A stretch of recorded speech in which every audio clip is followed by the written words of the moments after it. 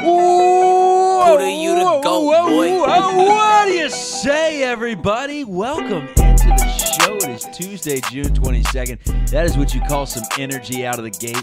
People say, Chuck, how do you get your podcast to be in the top 200 of sports recreation up there with Gun Talk? I know it's been about 3-4 years, but I say you got to have energy right out of the gate. And that, my friends, is some palpable energy here in the studio today. Joining me, it's Studio 8 in Pacifica, California.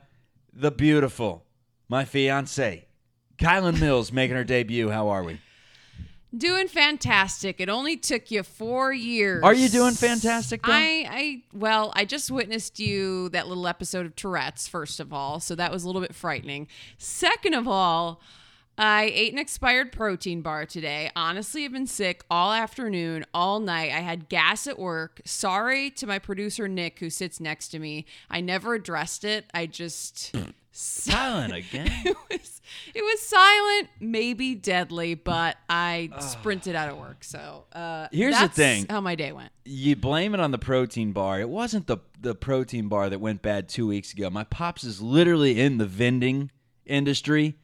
I can promise you 1,000% that you can eat those protein bars. You can eat bags of chips. You can drink sodas, whatever. 6, 8, 10 months after the expiration date. It's fine. So something else is going on. So then why do they have an expiration date? I stumped you. No, I actually know the answer to this. Coffee Bob was telling me the other day. It's just it has to do with Coffee Bob. It has to do with the production. They're ashamed. If they never expire, then you won't buy anymore. It's as simple as that. Supply and demand. So it's all a sham. You're telling me life is a sham. You kidding me? Expiration dates are all a sham. That's what you're telling me. Not all of them. I mean, I wouldn't eat a egg salad sandwich 5 days after it expired, but a bag of chips, no, you're good. You're not going to start tasting any sort of lack of freshness until about 6 months after. All right, changing gears. I just went to In-N-Out Burger for dinner. I've been a hater on In-N-Out Burger for quite some time. People out on the West Coast love it, but I'm starting to come around to it. Let me tell you what, In-N-Out Burger, the production there is incredible. You walk into an In-N-Out Burger, they essentially have like a bench in their store where there's people waiting in case, someone gets grease in their eye. They're like, Johnny, we need you off the bench. Head of the deep fryer. It's incredible. There's like 16 people working in there at once. And it's not your typical fast food joint where you sometimes get people that just lack the intangibles. These are 5-star recruits in the fast food industry. They're polite, concise, precise. I'm not going to lie, I'm kind of a diehard In-N-Out fan now. And I got blasted when I first moved out here saying that I'd rather have Steak and Shake. Yeah, Charlie sent me a picture yesterday of literally like 8 dudes lined up at like 11 p.m. on a Sunday. What were they even doing? They weren't even in front of fryers. Like, I don't know what they have this army in there doing, but there's something strange going on at In-N-Out. They wear their uniforms. They have the matching hats on. They all have the hats. They do it the right way. And I've wondered for the longest time why people on the West Coast love it so much. It's because it's just quality. You walk in there and you see that. You're like, these people honestly are putting a lot of love and care into my burgers. Protein-style burgers, nice, too. Got to tell you, Kylen, been doing the boxing lately. To your chagrin, right? I go to the gym. I'm rolling my eyes, yeah. And I hit the bag, and I have a trainer now. You now. got swindled into paying a man $100 a session. When I'm literally a personal trainer. When you are a personal trainer. I get swindled a lot. That's being swindled. Back in the day, before I realized that diet was everything, when it came to exercise, I'd get swindled by the devices that they'd sell. First, it was the perfect push-ups, your biceps, your triceps, your chest and abs. So I'd buy that. I wouldn't get my six-pack like I wanted, so I'd buy the perfect pull-up. And then I'd buy the perfect sit-up. And then P90X. I have P90X 1, 2, 3. At this point, I'm Tony Horton's biggest customer. So, yeah, I get swindled quite a bit. Anyways, they got me on this diet for apparently they think I'm training to become like a professional boxer. In reality, I just want to shed like 1% body fat. So they had me on this professional diet where I'm counting my macros. Lasted like a day and a half. Anyways, I tried it the first day. They want me to hit 300 grams of protein, 250 grams of carbs, and 50 grams of fat. How is that possible? What? Think about that. 300 grams of protein and only 50 grams of fat. What are you supposed to eat all day? Just literally protein shakes and cans of tuna?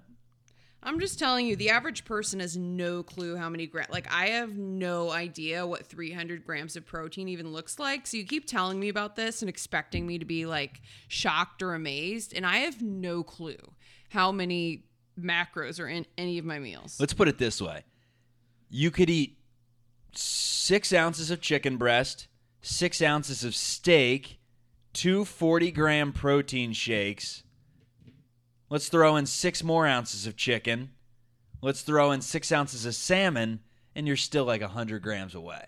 That's a lot of food to be eating in a day. That's a lot of money to be spending on food. Okay, well, now you're wondering this why... guy thinks he thinks I'm going in there and I'm ready to compete. In reality, and I told him straight up, like, you got to cut those macros in half, bud. I'm not trying to be a bodybuilder here, but this is like a circle of life thing for me. Every year I have these little periods where I try to get in better shape. It's more so about the challenge than it actually is the end result. So I go from my routine, which is most of the year, where I just staying active, working out, living life, and then all of a sudden I decide I'm going to follow a legitimate program. It's like it's quarterly. It's a quarterly thing. It's like, all right, it's that time of the year again. I map out everything on a calendar, start my meal prep, line up the macros that I need, the exercises, just like a 30-day, 1-month reset. Like, all right, I'm going to do this, whatever. It's February. It's a terrible month anyways. I'm going to watch some college basketball, and I'm going to follow this thing to a T. And I've been trying this once, maybe even multiple times a year since I was legit like 19 years old, and I just cannot do it. 30 days. I can't even go a week, honestly. And I'm not talking about the macro portion of this. I'm just talking like a week of clean eating. A week of no pizza, potato chips, soda, whatever it may be, alcohol. Yeah, that's not happening. Like, not 1 week of my life have I had, as Barney Stinson would say, the perfect week in terms of diet. Ever. Maybe ever in my life. And definitely not in the last 10 years when I've been independent. I have no issue with the working out part. I think 5-6 times a week, easy. But the diet, it's impossible. And I guess that's why I keep trying, because I want to know I can do it. I want to do it once and be like, there, I did it. 30 days. You could do anything you set your mind to. A man named Snacky can get off the train and go clean for 30 days. But the diet's impossible. I'm going to be like 75 years old, saggy pecs and all, pointing at myself in the mirror. This is it. Summer of 62. 2062, Walter. Big year. What do you say you get it done this time? Gonna be like 4 days in. Clean diet. Beef jerky's the worst thing I had. One of my buddies is gonna call me up and be like, hey! Want to go to Red Lobster? Get some cheddar biscuits? Oh, hell yes. There. That's how it ends. The cleanse is just a mirage.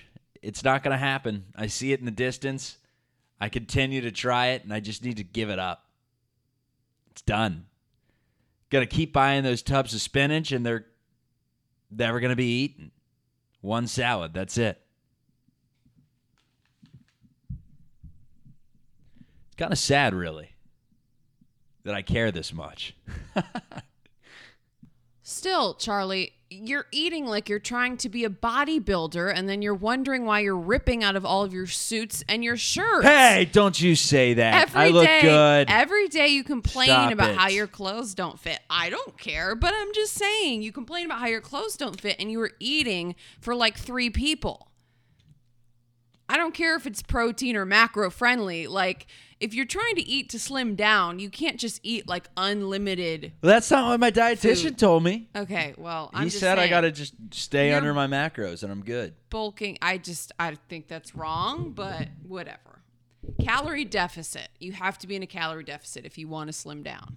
Well, you can hit a lot of those macros and still have like a sub 2,300 calorie diet. I mean, there's not that many calories in chicken or sweet potatoes. Or the problem is you eat that 50, 60% of the day, you put in all this work, and then one meal late at night, I'm feeling a cheeseburger. I want to go see my 16 buddies working at the orchestra known as In-N-Out. And next thing you know, ruined. And you know what else, Charlie? Today was a weird day because just last week, I think on Thursday or Friday, we were allowed to stop wearing masks at work. And in California, to clarify. Yes, we live in California. State restrictions were lifted on the 15th, but then my work was waiting for more specific city, county approval, whatever. So just late last week, we were allowed to stop wearing masks if you filled out some safety form. I don't know, whatever. But today was my first day in the office with more people in there and everyone's not wearing masks. And it's been so weird because these people I've worked with for 8 months, I haven't seen anyone's faces. One of our assignment editors came up to my desk and was asking me to do some and you story. Looked at her, what the hell is on your face? Moo! Moo! I'm serious. So I was literally just realized that I was staring at her teeth for a minute because I'd never seen this woman's teeth or mouth. Does she listen to the show? I don't know if she does. Bonnie, you have a beautiful smile. If you're out there listening, I'm not saying it looked bad, but it's just a weird experience when you just know Bonnie, your people. teeth look like corn. What? Don't you slander Bonnie. She's a nice lady.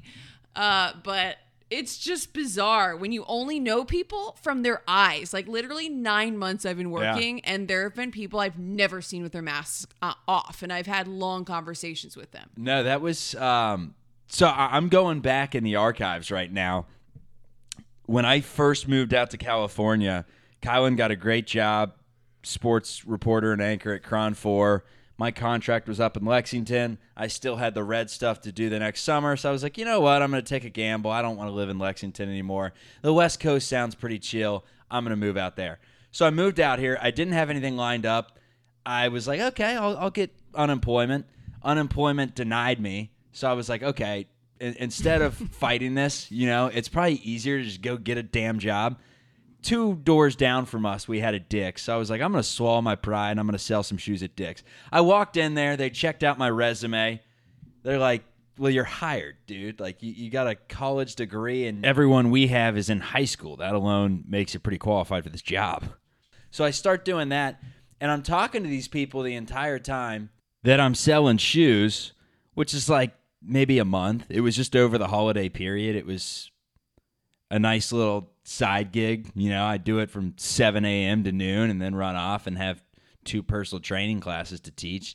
What I found out very quickly is even with multiple jobs, if they're not high-paying jobs, it's tough to live out in San Francisco. But anyways, I did that for a minute. It was a nice learning experience. Sales are fun, man. Sales are fun. That's what I learned from that. And one day, one of the dudes walking out takes off his mask, and I look at him, and he was a completely different human being. I didn't even recognize him. In a good or bad way? In a good way. He was a handsome guy, and when he had that mask on, I looked at him, I'm like, oh, this guy's a chump. And he took that mask off, and I'm like, where you been hiding, Brendan? Where you been hiding, my guy?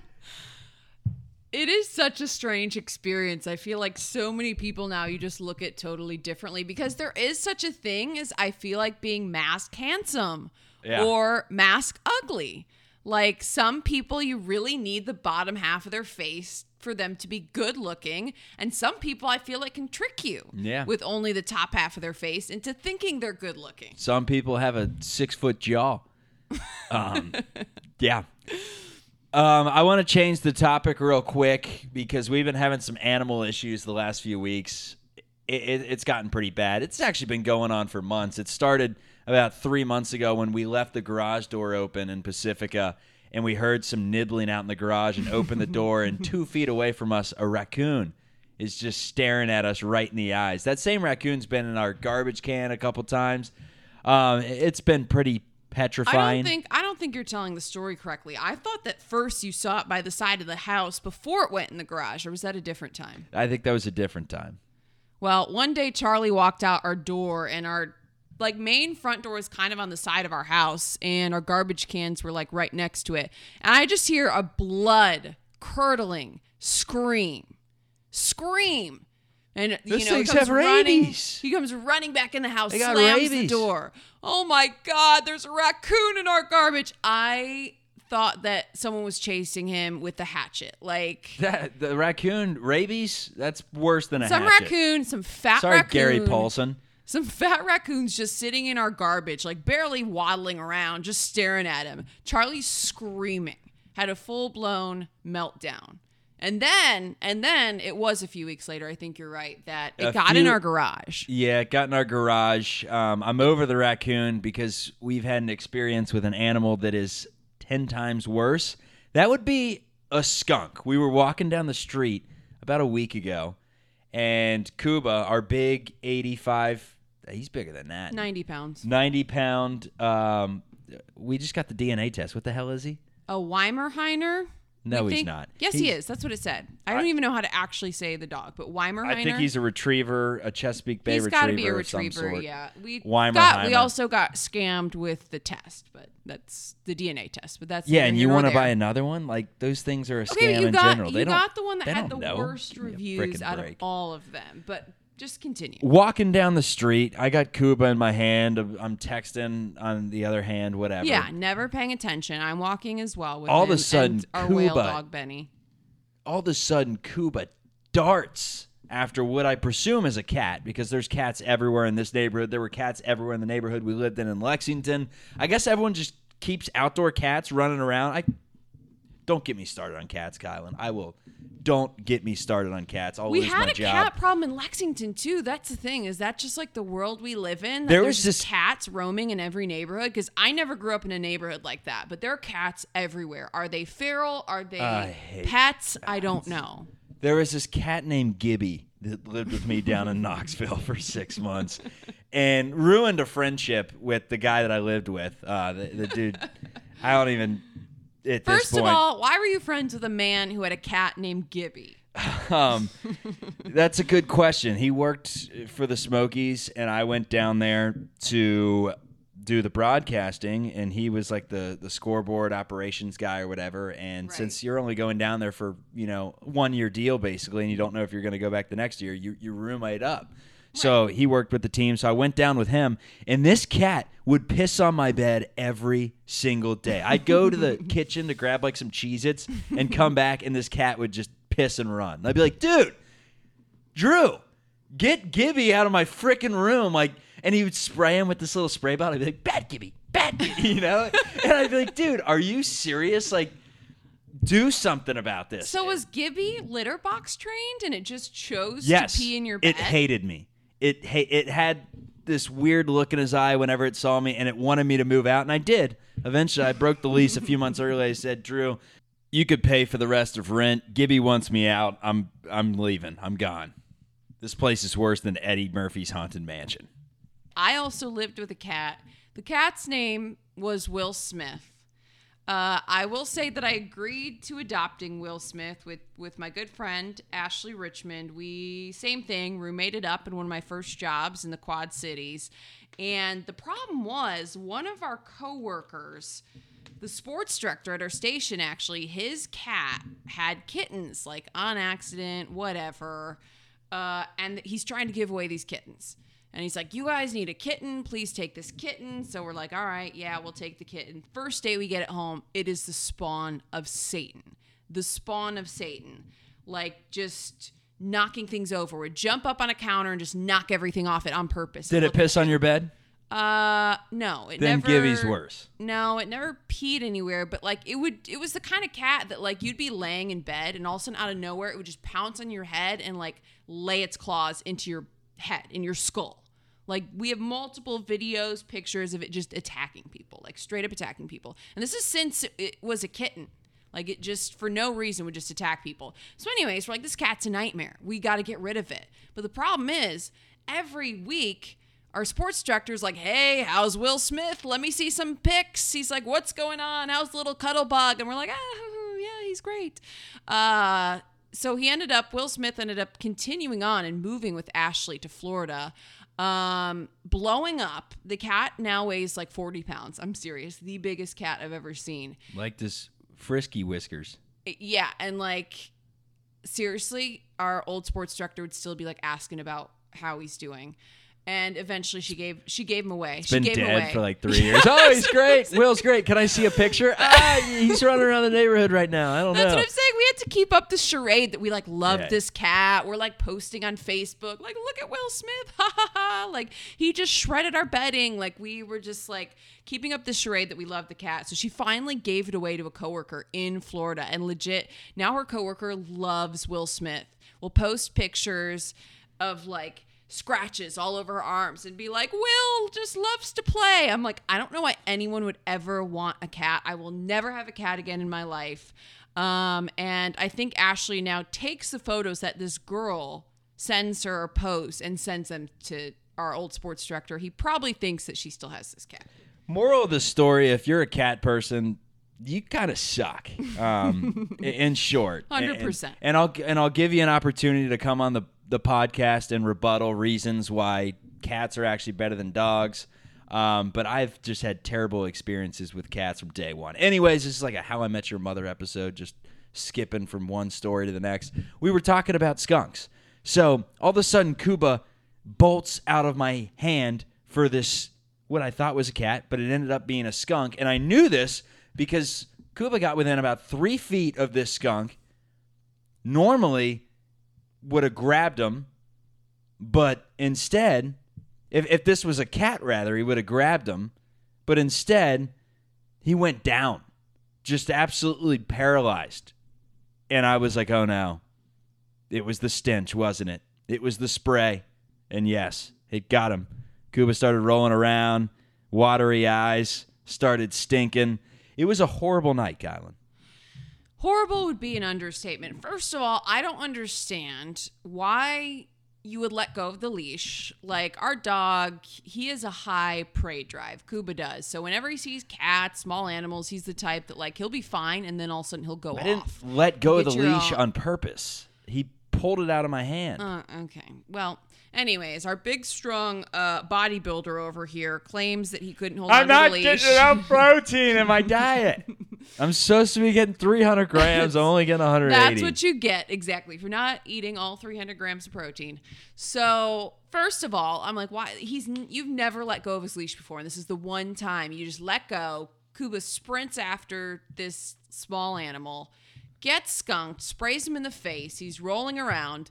But what makes the situation worse is just like with the raccoon, which we really skated over that situation, is that Charlie starts freaking out, screaming, running, panicking, hands in the air. Oh, panicking. What do we do? I was like Ricky Bobby. What I was yes. like Ricky Bobby after the crash when he's on fire, just running around the neighborhood like, ah! He stinks. He smells like ass, Kylen. What do we do? I mean, it is nerve-wracking stuff when your dog gets sprayed by a skunk at 1 o'clock in the morning. It wasn't 1 o'clock in the morning. It was like 11. It was didn't like end 11. up being that bad. We No, made a because concoction. remember, We you- washed him. It took like 2 hours. made it to He smelled Safeway. like a skunk for the next 4 months. It- But whatever. It wasn't 1 in the morning. You went to Safeway. We still had time to go to Safeway and buy hydrogen peroxide, which was huge. But still, Charlie's running around the street like Ricky Bobby. The dog's rolling around on the ground. I'm just like, somebody please get their lives stunned, together. Kylen. I was stunned how quickly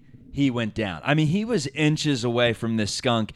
And just to interlude another story, he caught a mole yesterday. Cuba did. So he's good with his mouth. He's good, like you said. He catches his prey. He's a hunter. Yeah, and is he hunting was things. inches away from this skunk. And the skunk must have let out the spray, and he went down. It was down goes Frazier. I mean, he, bam, just hit the ground, started rolling around right away, and that's when I knew. I was like, I don't think that was a cat, Kylen. I think that was a...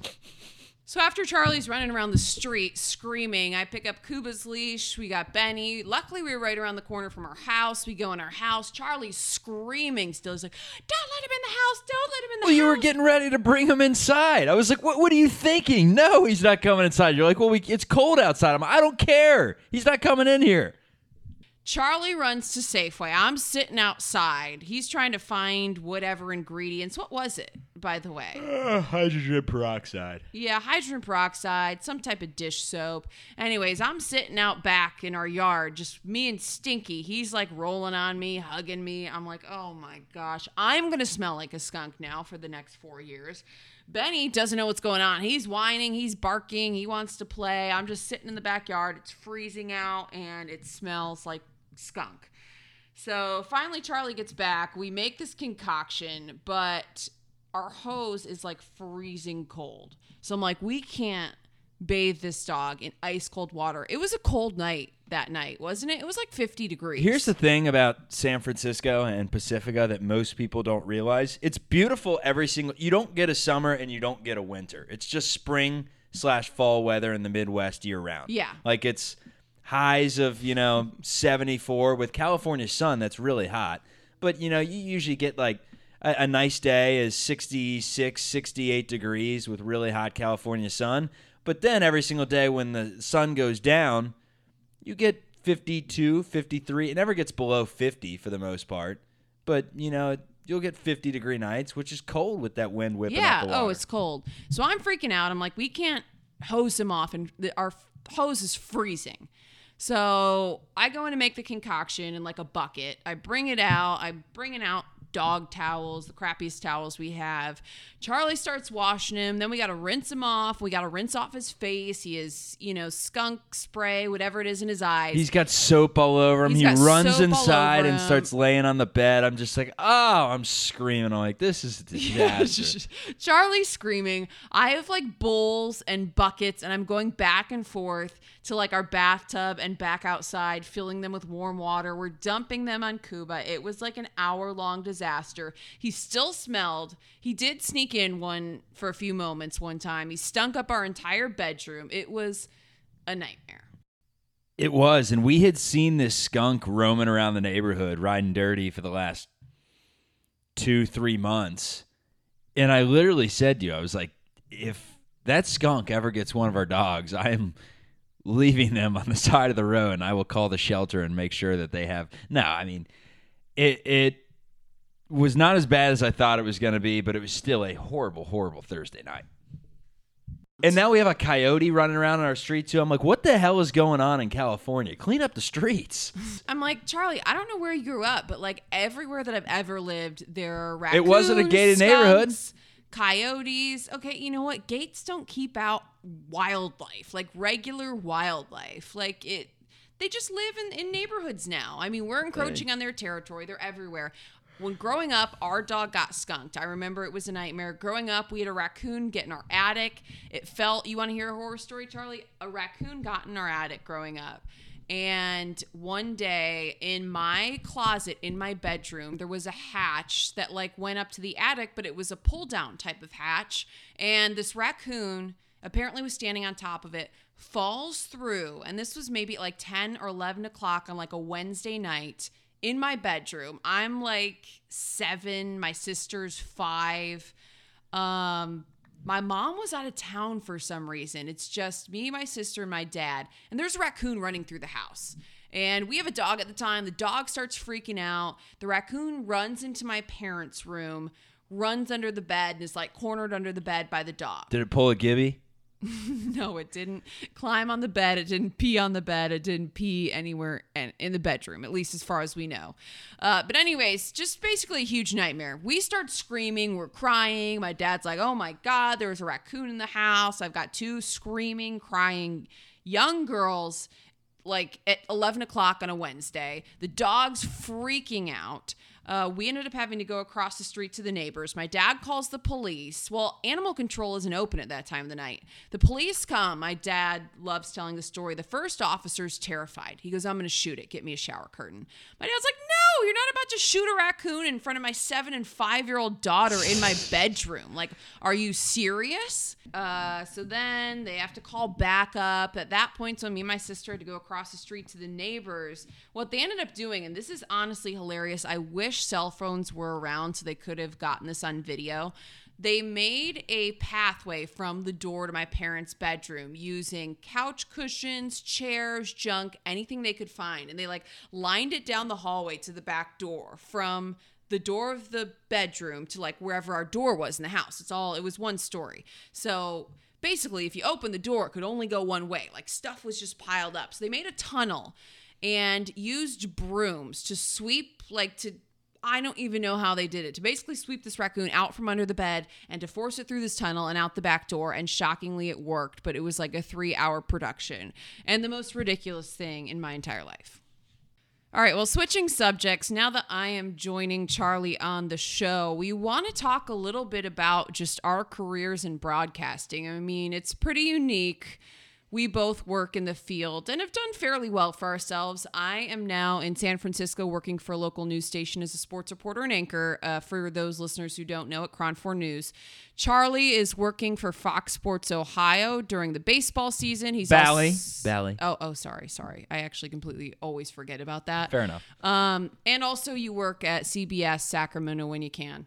So we have kind of an interesting career path, Charlie, and we both often forget just how unique what we do is. And I know whenever I talk to people, I get so many questions. You know, until we were playing kickball the other night and I told people what I did and they were like astonished and like, that's so cool, and asking all these questions, I just kind of assumed that, you know, no one really cared. So I never really brought it up on this podcast, stories from the past.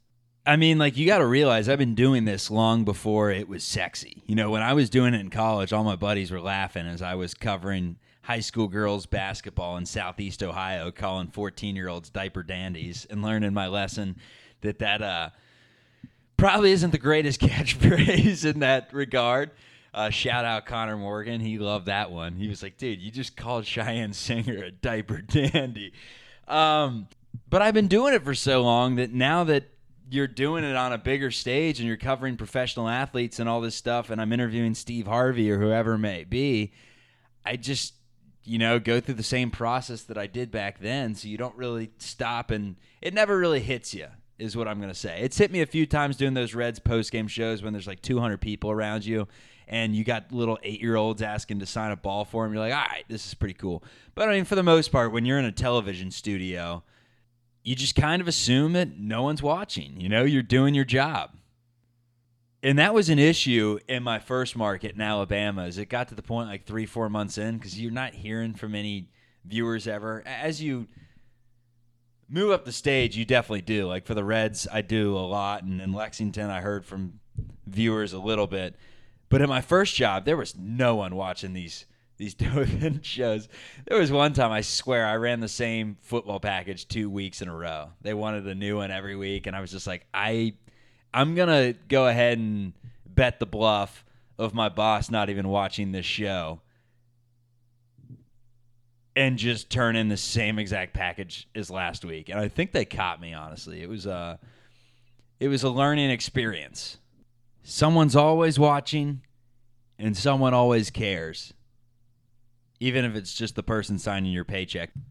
Yeah, but I think it is interesting. I mean, I get the same thing where people are like, wait, you're on TV? Wait, you're on air? Wait, this? And then, of course, the cascade of questions come. And it's always, so do you do your own hair and makeup? That's the first question I get as a woman every time. I'm sure you get something different.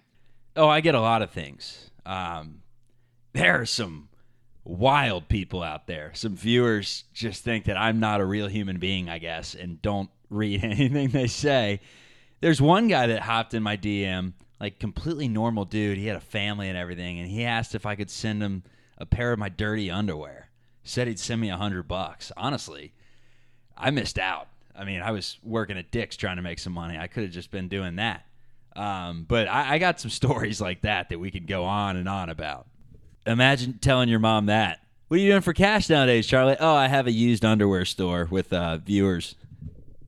But that's a good topic, though, Charlie. Tell me a little bit about, or tell the listeners about how you got your start on TV.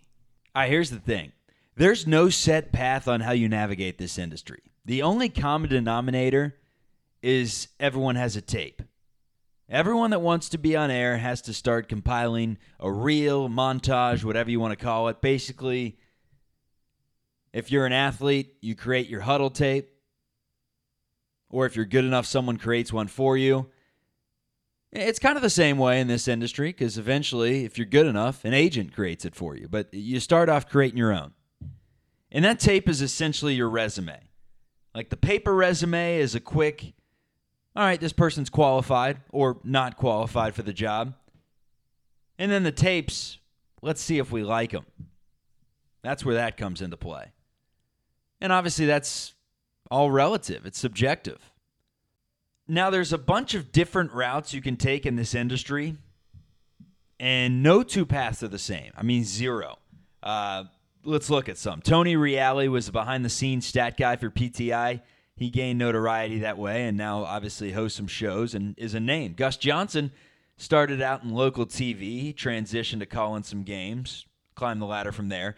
Dan Le Batard was a Miami newspaper writer. Feinbaum was a columnist in Birmingham until he got his big break in like his 40s.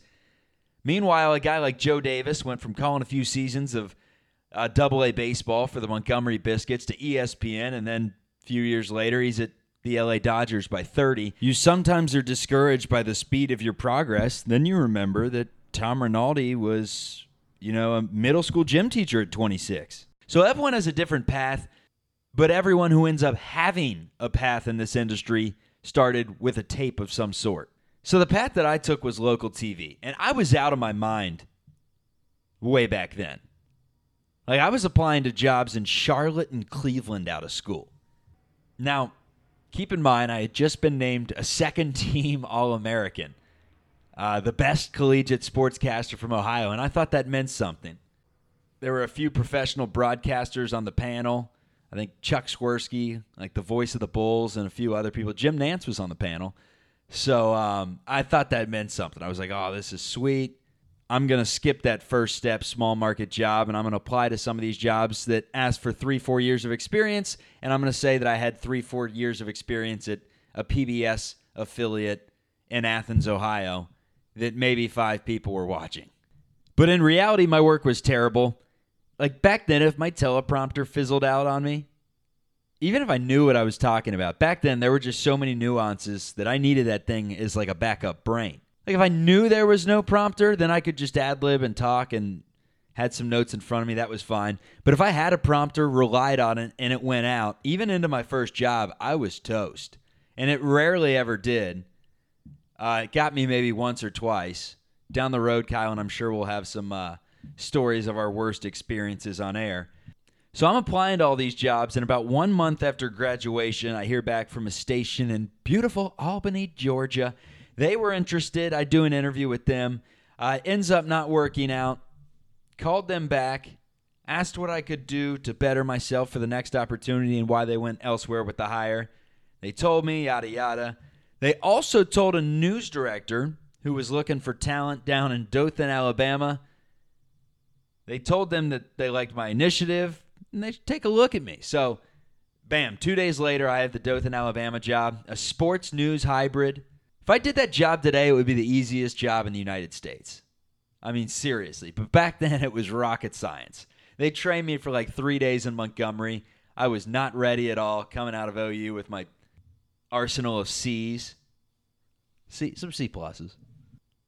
But they trained me for 3 days in Montgomery, sent me down to Dothan with a laptop, tripod, and camera, nothing else. No newsroom, no mentor, just me on an island.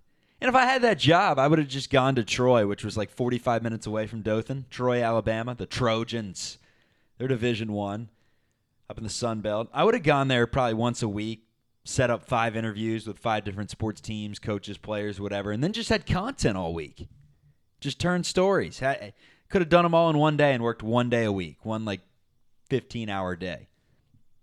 Instead, I woke up every day not knowing what to do, which meant a lot of times, at noon when I'm like, hey, there's nothing today. It's summertime in Dothan, Alabama. It's too damn hot, Benny. We can't play baseball. I'm not going to the pool and getting people doing flips off the diving board, doing some gainers. That's not the type of news I was showing. So they gave me the news stories, and that was the worst. I eventually moved up the ladder, started anchoring in Montgomery, moved up there. Didn't have to do any more news, but those 6 months in Dothan, or 4 months, whatever it was, that was brutal. And that's where I feel like I picked up my foundation, though. It's important.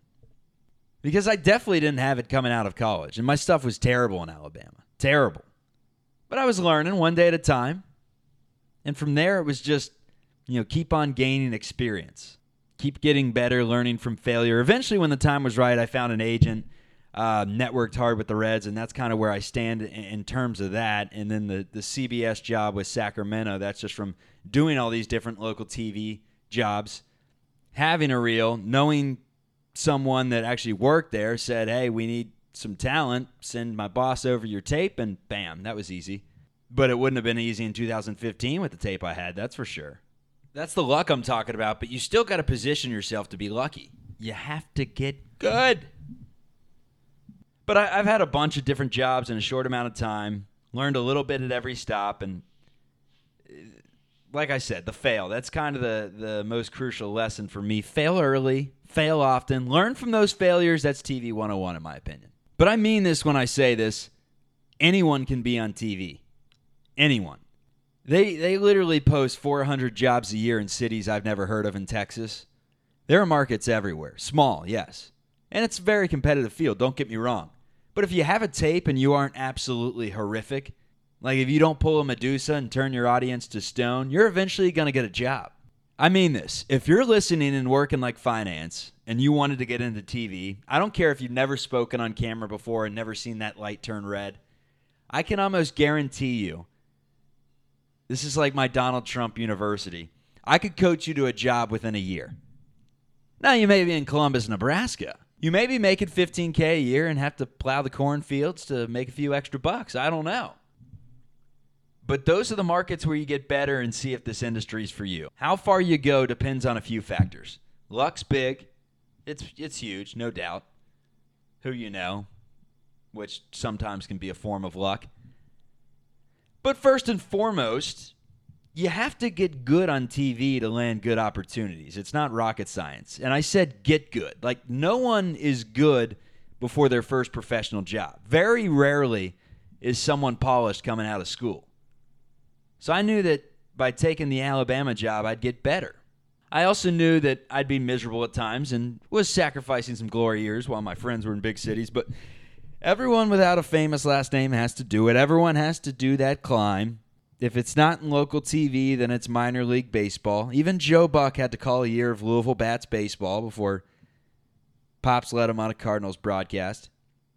If it's not minor league baseball, small town radio station, maybe a startup website, whatever it may be. You keep adding to your tape, portfolio if you're a writer. You network, maybe find an agent. And that's when 3-5 years into the industry, you could start being qualified for some really cool gigs. But that's also where it gets extremely competitive because, like I said, the jobs are being posted every day. They're in Altoona, Rochester, Dubuque. That regional network job in Denver, like, think about it. It may only open once a decade, if that. I mean, how often do you turn on the TV and see the same people calling sporting games that you've seen your entire life? So it's tough industry, no doubt. Pandemic didn't help. How about you, Kylen? Give me your story. In my high school, there was a student-run news station. Since Charlie delved into high school, I'll just mention I did it in high school, did it first period. I was late every day. My teacher got fired, so then I actually got sent to in-school suspension because I was tardy so much, and Charlie knows I'm a late person. But that has nothing to do with broadcasting. Yes. So then I wanted to study broadcast journalism in college. I decided I think I could make a career of this. I like it. It's fun. I loved working with a camera. We got to do all that in high school. So went to college at Lewis University, a small Division II liberal arts school in Illinois. I played soccer there, played a little bit of tennis there, and then took part in like the radio station, the TV station, whatever else. And then, like Charlie was talking about, you just make a tape. And honestly, my tape was the worst thing that I've ever heard or seen now looking back. And we actually have a clip here to play for you from one of my first packages on the Lewis softball team. Lewis University softball team swept Kentucky Wesleyan College 7-2 and 7-0 in a doubleheader. You sound the exact same. The Flyers hit 4 home runs, including 2 by senior Stephanie Hartman, and had 26 hits in the sweep. On the mound, senior Diana Pickram pitched a complete The best part of these videos has nothing to do with the way you track it or your voice. It's how bad the actual story is with the video and everything. The jump cuts and... Yeah, there are a lot of jump cuts. Hold on, you got to hear the stand-up. One of my first stories was on Aaron Carter. He came to OU, and my subject for the interview, because I needed 2 interviews in there, I got one of my buddies, Tony Gant. He obviously wasn't taking it seriously. He was 7 Rebel vodkas deep, and I grabbed him. I'm like, hey, dude, he was my roommate. I'm like, hey, can you do this? And I asked him about Aaron Carter, and he's like, oh, yeah, it's great having Aaron Carter out here. I heard that he'd fallen on tough times and gotten into crystal meth, but, and this is like literally my package. I got like a C on it. Don't understand how, because it was horrible. I didn't white balance, so the entire film roll, the VO, was blue. Honestly, though, being a college student and studying broadcast journalism is one of the most hilarious things ever, because I have so many stories just like that. For a final of one of my classes, I think it was an editing class, we had to make a full fake television show episode. And so for mine, I decided to do MTV Cribs, but I did Lewis Cribs, went to my friend's section. It was called a section. Basically, it was like a little apartment unit, 6 people live there. One night after they came home from the bar, really drunk. Wednesday nights were like bar nights. And this was right before Christmas because it was my final. And literally my friends drunkenly showed me around their apartment. They had a Christmas tree up. It was decorated with Bud Light cans. They had a Victoria's Secret angel cut out from a magazine, taped on the top. They opened up their refrigerator. It was full of Skull vodka, Burnett's. It just had giant handles of vodka in it and some frozen pizzas in the fridge. I mean, it was horrifying. I actually edited it together. I put music on it. I put a lot of work into that. But I can't believe that I turned that into a professor. I turned that in for a final and I got an A. Yeah, it's funny because I look back and watch some of my work that I still have on there, and I passed. I mean, I got C's on everything. But it's like, how bad were these professors? Or how stupid / hungover all the time was I to the point where none of this stuff resonated? I do it every day now. It's not rocket science whatsoever. And it's like, how could you had 4 years to teach me this stuff that this is a jump cut, and to put extra video at the end of your B-roll so it doesn't go to black, and to frame this person a certain way and don't put them right in the middle staring at the camera. It's easy things, and I left college with no knowledge. I went down to Dothan and they threw me into the wolves, and I got reamed out every single day for 365 straight days because I feel like I didn't learn anything. Yeah, Charlie, I don't think you're about to be the poster child for OU Scripps School of Journalism, but I do think it is hard to teach in college, and I agree. I think that a lot of schools don't do a good enough job, big or small, of preparing journalism students for the real world, because starting out in broadcasting is brutal. It is awful. And I just don't know many people who have positive stories from their first market where they didn't go in and feel like they'd gotten thrown to the wolves. I feel like that's 90% of kids coming out of college. Unless you went to Syracuse. Then I feel like all those people are really polished. Right. I mean, maybe, So they're doing something right at the School of the Orange. Unfortunately, I'm going to agree with you. But still, I just think this industry, it's one of those things that you don't know how brutal it is until you get started in it. Because I felt the same way, and I felt very prepared. I did 3 internships before graduating. I took notes. I went out with reporters at WGN and ABC7 in Chicago. I felt like I should have been prepared. I studied. I got good grades. I graduated with a 3.8. So unlike Charlie, I paid attention to my classes. I felt like I should have been ready, and I wasn't ready at all. That's one of my... It was awful. That's one of my favorite things when you say that. You're like, I did all the right things. I never went out on a school night. That's not true. I didn't say I never went out on a school night. I made every single class. I studied for my ACT prep. I had perfect grades, blah, blah, blah. I did all these internships, and you did none of that, and we're still in the same spot right now. And I'm like, yeah, well, that's life. So here's how I landed my first job. Just like you, I made a tape in college. It was god awful. I remember there was one little stand-up that I had in there where I was in the library and standing in the shelves of books, and I don't even know, I think I made up the story. I don't even think there was a real story. And I did a cutaway where I was talking and I grab a book off the shelf and then I put the camera in the bookshelf, so it was looking through the books up at me, and I thought that was so cool. I made it like my first clip on my reel because I had a cutaway, and the second shot was so creative. You were looking at me through the crack of like books. It was ridiculous. And I was like whispering too because I was actually in the library like during finals, and people were legitimately studying, so I'm like whispering to the camera. It was terrible. But so anyways, a mentor of mine, Steve Dolinsky at ABC7 Chicago, who I had interned with, my first internship, had given me a piece of advice, and it was that I should try to drive to all of the small markets around Chicago, anywhere in driving distance. He actually said that he had driven all the way around Lake Michigan and stopped at like any small markets and dropped off his tape and resume instead of like traditionally, What is this, the 1980s, Hermes? Like, literally, there's a job board, and I hate to cut you off here, but this is where I get confused with young broadcasters nowadays, because everyone like panics, like, how am I going to find a job? How am I going to find a job? They're desperate to fill these jobs. I mean, jobs in Altoona open up every single day. I see them open up every single day because I'm looking through these job boards and I'm like, oh, what do you know? Another job in Bryan, Texas. That's like the 19th I've seen this year. Yeah, like people stay there for a year and they're gone. Like they're always looking to churn in. And obviously small markets, but that's where everyone's starting. In general, it's a competitive field. There's lots of kids that I know. It's definitely competitive. There's tons of kids trying to get these jobs. I'm just saying that if you try for long enough, you'll eventually get one because... Right, for long enough. The point is I didn't want to try. I didn't want to be out of a job. I'd heard these stories about people who were applying for months or applying all over the country. I'd heard and talked to people and knew people who it took them a long time to get a job.